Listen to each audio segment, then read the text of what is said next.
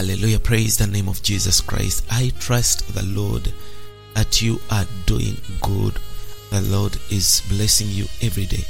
Once again, this is Pastor Dennis Matovu from Freedom Experience Ministry that is in Kampala, Uganda. I trust God that whenever I come back with this wonderful program, Freedom Streams program, the Lord blesses you, and I trust God that you are sharing, you are inviting in your brothers, inviting in your sisters.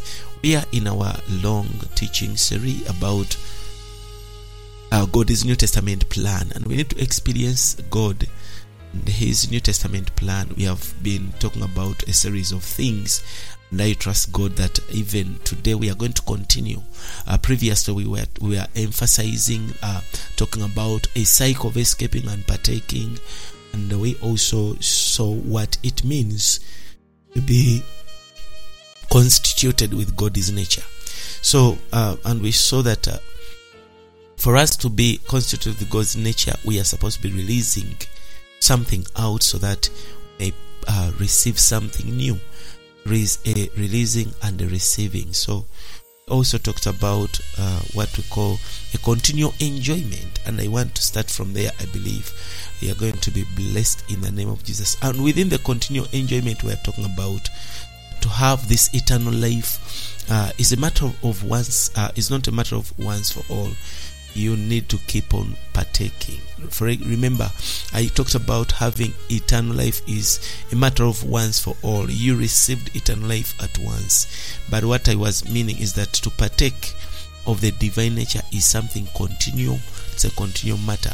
We talked about how we need to keep on eating and eating so that we may become nourished with what we eat.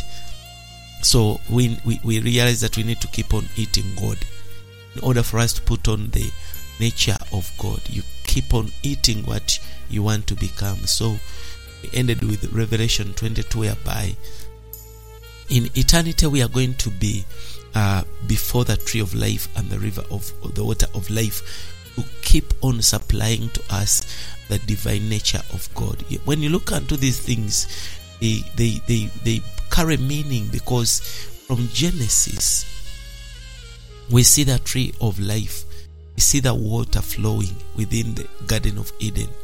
Throughout, Jesus comes in the New Testament, he says, I am the vine, I'm the tree.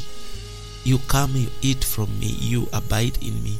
Then he comes, he says, I am the bread, eat of me. Then he comes, he says, I am the living water, come and drink. See? So you see that by the time we come in the book of Revelation, still there is this same line of the tree of life with the river that is flowing with life. So I want this time around to continue with our next point, which is we are born of God to have that divine life nature. What are we talking about? We are talking about the nature of God. Now we partake this nature. Now we come to our fifth point that says we are born of God, and we have the divine life and nature. We have it. It is in us. We have seen that the divine nature denotes what God is. That is the constituents of God's being. This is what we call the divine nature. And because we are children of God, born of Him, therefore we possess God's life and also His nature for our enjoyment. That's why we have the nature of God, is for us to enjoy Him. God desires that those that have come to Him, they enjoy Him, they experience Him. So a child born of an American parent, for example, is certainly going to be an American. A child that is born of a Ugandan parent is going to be a Ugandan. A child is a Ugandan, you understand? So you see that even those who are born of God, through the new birth, which is regeneration, we have been born of God, and we will say we are God's children. That's why in some scriptures we are called that we are gods, because we are born of God. So through our new birth, through regeneration, we have been born of God. We have God. We are God's children. Because we have been born of God in life and in nature, we are the same as God. We are the same as God. In this sense, those who are born of God, they are divine. So we are divine because we are born of God. We are divine not because of what we do and how we live our life. We are divine because of the nature of which we are born of. You see, but we definitely don't participate in the Godhead, because you will not say that because I'm born of God and I have the nature of God, I am also going to be in the Godhead. No, we don't participate in the Godhead. We don't. So, and we certainly do not become an object of worship. In other words, they are not going to worship you because you are a son of God, because you partake the nature of God, because the scripture says you are gods. We are not supposed to be worshipped. We are not an object of worship. We have God's life, we have God's nature, but we don't become part of the Godhead. In the Godhead, we only have the Son, the Spirit, and even the Father. Praise the name Jesus. So we cannot be part of the Godhead, yet we are partaking. We have the nature of God. Hallelujah for that. So now we see that in early church, the church fathers in the early church, we see that he taught concerning the deification, what we call the deification or the exaltation of the believers. But they did not teach that the believers attained to the Godhead. Whereas we talk about that we have been deified, in other words, we put on the deity. We have this exalted state as believers, and that's what we call deification as believers. But we don't participate in the Godhead. In other words, we are not supposed to be worshipped as God. But what the early fathers meant was that Christians, those who have been regenerated of God, they have God's life, they have God's nature, and therefore we, the regenerated ones, are the same as God in life and in nature. But we are not the same as God in position and in the Godhead. Now, concerning this, we need to be very careful, because it will be heretical to teach deification in the sense of claiming that believers attain to the Godhead. That is not proper. It is according to the scriptures to teach that because we have been born of God, we possess the divine life and we possess that divine nature, and that in these aspects we become the same as God. Become the same as God in the aspect of life, nature. We have the divine life, we have the divine nature. This makes us to be the same as God. So, but we cannot participate in the Godhead, and we don't have that position where we are going to be worshipped as gods. We see that through regeneration we have God's life and God's nature, but we don't participate in the Godhead. So we need to come back to the pure word of God and tell others that whoever believes in the Son of God is born of God and has the right and the authority to become a child of God, as it is indicated in the book of John chapter 1 verses 12-13. Now, as such a one, he has the right to partake of, to enjoy the nature of God. And therefore we have God's life, we are enjoying God's nature, and we have the position of God's children. But we definitely do not have the position of the Godhead and the position to be worshipped by others as God. That is not our position. So we need to praise the Lord that we have the position, the ability, and the provision to become partakers of that divine nature. And this means that day by day we should partake of God's nature and enjoy what He is, and that whatever He is, we should enjoy the constituents of God's rich being. Praise the name of the Lord Jesus. Now, if you have been following us, you know that this is our episode 29, and with this episode 29 we are talking about this being born of God. But also we are going to continue to talk about something new, which is we are going to talk about the spirit, love, and light. As we are looking unto God's nature, we must also know about spirit, love, and light. Now, what is God's nature? Because according to the New Testament, God is spirit. The Bible says in the book of John 4:24, and this God is spirit. And those that are worshiping him, they must worship him in spirit and reality. Now, because God is spirit, we need to know about his nature, that he is spirit. Hallelujah. So, once we come to such a God who is spirit, we are to worship him in spirit and truth. And that's what the Bible is saying. But also the Bible says God is love. 1 John chapter 4 verse 8 and verses 16. I've quoted first, that was John chapter 4 verses 24, whereby it says that God is a spirit, and they that worship him must worship him in spirit and truth, which is reality. When we come to 1 John chapter 4, we also have some verses 8 and verses 16. It says that he that loves not knows not God, for God is love. And when you come to verse 16, it says that, and we have known and believed the love that God has to us. God is love, and he that dwells in love dwells in God, and God in him. This is how we enter God. When you dwell in love, you dwell in God. But also, we see that in the book of 1 John chapter 1, verses 5, John is telling us that this God is also light. God is light. It says in 1 John 1:5, this then is the message which we have heard of him, and we declare unto you that God is light, and in him is no darkness at all. Praise the name Jesus.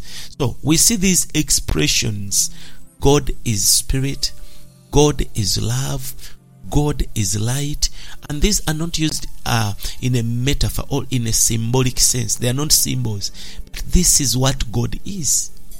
This is what God is. This expression denotes and describes the nature of God. If you want to know the nature of God, just know his nature is spirit, his nature is love, and his nature is light. I want to go in detail to show you one by one. Now, in his nature, God is spirit, love, and light. And when we talk about God being spirit, this denotes the nature of God's person. In the personality of God, he is spirit. And this is what it means. When we say that God is spirit, we are talking about God is person. His nature is spirit. When we talk about love, the nature of God, God is essence, God is core, all God is heart, God is love. When you come to the person of God who is spirit, his essence, his heart, his core is love. But one thing is so amazing. When we come to God as light, the nature of God is expression. The way he expresses himself to us is light. So that means that when we see light, we see God's expression. When we see love, we see God's essence and nature. When we experience the spirit, we see God's person. So both love and light are related to God as life. Each life is of the spirit, because the spirit is of life.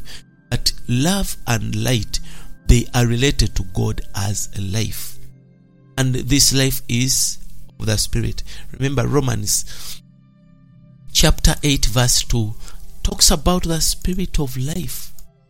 It says, for the law of the spirit of life in Christ Jesus has made me free from the law of sin and death. Hallelujah. So, you see that God is spirit and life. He is called God Spirit and life. These are actual one. The spirit and life, they are actually one. This make up God. Praise Jesus Christ. And God is spirit Alas, God is also, the Spirit is also life. God is Spirit and the Spirit is life. Now, within such a life, love and light. So if God is Spirit and in this Spirit, the Spirit is life, then in this life we find love and light. Then this divine love appears to us. When love appears to us, it becomes grace. To God it is love, to us it is grace. For God so loved the world that he gave his own Son. But it is by grace that we are saved. But before we see grace, love was. So to God it is love, to us is grace. Hallelujah. When God wanted to express how much he loved us, grace came. So when the divine love appears to us, we have seen that it becomes grace. And when this divine light shines upon us, it becomes truth. So what does this mean?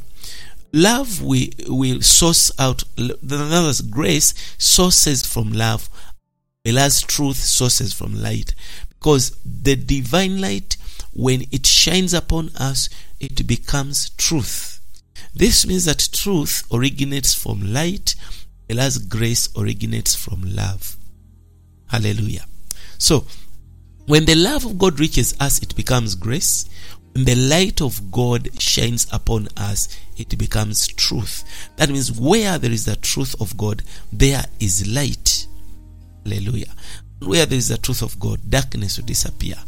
Because darkness is brought about and comes with ignorance. So the Gospel of John we have seen, it reveals that the Lord Jesus has brought grace and truth to us. He brought something from the Father. He brought grace and truth.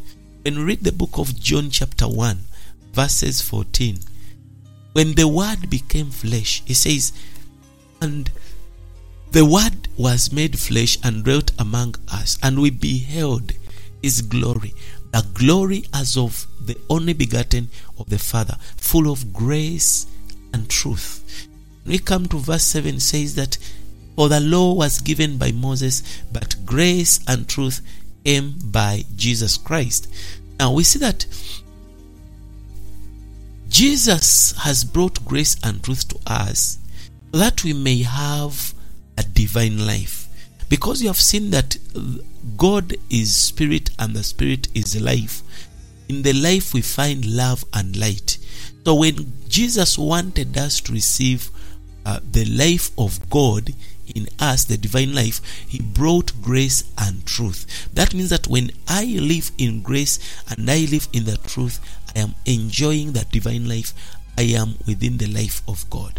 So when you read John chapter 3, verses 14 to 16, you will see that the coming of Jesus, he says that, and as Moses, that is John 3:14, and as Moses lifted up the serpent in the wilderness, even so the Son of Man must be lifted up, and that whosoever believes in him should not perish but have eternal life. For God so loved the world that he gave his only begotten Son, that whosoever believes in him should not perish but have eternal life.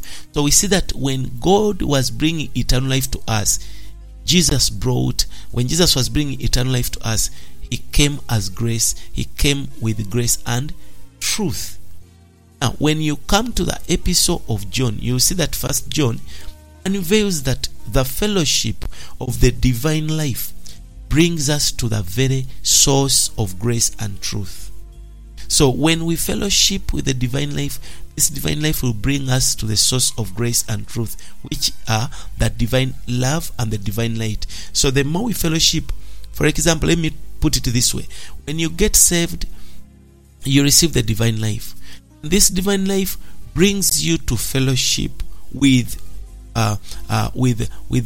grace and truth. And when you are fellowshipping with grace and truth, this divine life has brought you to the sources of grace and truth, and the source of grace and truth is love and the divine light. So when we fellowship in the divine life, we are brought to light, we are brought to truth. So, what grace and truth does is that it brings us to love and light. What grace will do will bring you to the love of God, and what truth will do will bring you to the light of God, of which love and light are the nature of God. So this is how we partake the nature of God, by grace and truth. When grace and truth is working in us, then love, which is God's nature, and light is going to be ours to enjoy. Hallelujah. So we see that 1 John appears to be the continuation of the Gospel of John.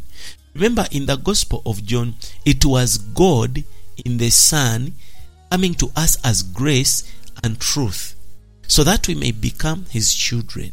That is what we find in the book of John. Now, when you come to the epistle of 1 John, you see that the children, now we who have been begotten, who are born again, when we participate in the fellowship of the Father's life, we come to the Father in order to participate in his love and light. Now you see this, the sequence. In the book of John, it was God in the Son Jesus Christ coming to us. He came to us as grace and truth. Then we got saved. We became his children. Now, in the epistle of 1 John, when we become his children, when we participate in the fellowship of the Father's life, then we are coming to the Father in order to participate in love, his life and light. Glory to God. Hallelujah for that. So the former was God coming out to the outer court to meet our need at the altar of his grace and truth. Remember, when you go back in the book of Leviticus, you will see that there was the outer court. Let me try to quote you some verse in Leviticus chapter 4 verses 28 throughout 31. There was what we call the outer court. Now, in the outer court, there was an altar where we had to offer sin offerings. And the Bible says that, or if his sin be which he has sinned come to his knowledge, then he shall bring his offering, a kid of the goats, a female without blemish for his sin which he has sinned, and he shall lay his hand upon the head of the sin offering and slay the sin offering. He says, and slay the sin offering in the place of the burnt offering. Now you read, you see that in verses 30, the Bible says that, and the priest shall take of the blood thereof with his finger, and put it upon the horns of the altar of the burnt offering, and shall pour out all the blood thereof at the bottom of the altar. See, when you read through up to verse 32, you see what happened in the outer court. In other words, when we come to the New Testament, we see that God was the one that came out from his Holy of Holies in his Son Jesus Christ. He came to the outer court to meet our need. We are sinners, we are helpless, we are destined to die. Then he comes out at what we call the outer court to meet our need, and his coming out was grace and truth. That's why when Jesus came to us in the book of John chapter 1, the Bible says grace came with Jesus. Grace and truth came with Jesus. God was coming out in the outer court to meet our need by grace and truth. But we see in the book of 1 John chapter 1, we see that we are now the one entering into the Holy of Holies, contact him at the ark in the divine life, in the divine love and the divine light. So I believe we are seeing the combination. God came first as grace and truth, the outer court, to meet our need. And when we get saved now, we learn how to go into him, to enter into him, to enter in the Holy of Holies, to contact him, you see, at the ark in the divine love and divine light. Now let me give you Exodus 25 verses 22. The Bible reads in Exodus 25 This is now Moses. In verses 22, he says that, and there I'll meet with you. God was calling him. He says, and there I'll meet with you. Let me read for you verses 21. It says, and thou shalt put the mercy seat above upon the ark, and in the ark you will put the testimony that I shall give you, and there I will meet with you, and I'll commune with you from above the mercy seat, from between the two cherubims which are upon the ark of the testimony of all things, which I will give thee in the commandment unto into the children of Israel. So we see that now we are the one to come in. He has already gone out that we may come in. And this is what we call the further and deeper in experience of the divine life. This is what we call the deeper experience of the divine life. So God is spirit. God is spirit. And this refers to his person. God is also love and light. I've told you that love refers to his essence, whereas the light refers to his expression. That means that both God is love and light are related to his life. And this life is actually God himself. Life is also the spirit. You see the cycle. When this life was manifested, it came with grace and truth. How did life manifest? When Jesus became flesh, life was manifested. And when life came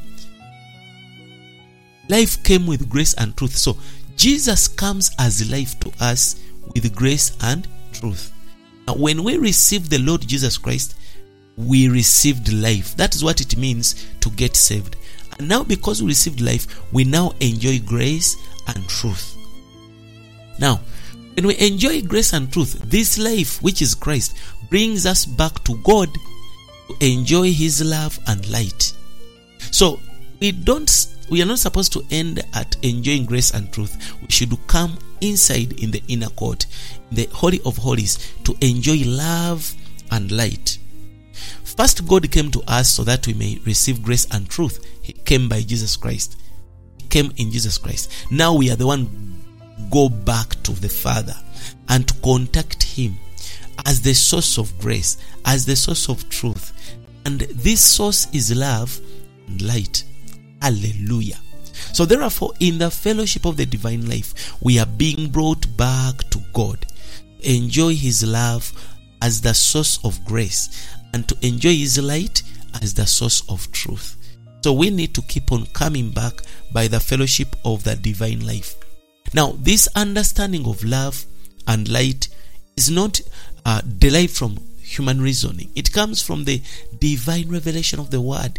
This is what the scriptures are revealing. And in this revelation, we have a number of items for our enjoyment. We have a number of items comparable to many courses. We have out of courses of a feast in the Old Testament, remember. We have God. We have the Spirit as the nature of God's person. We have love as the nature of God's essence.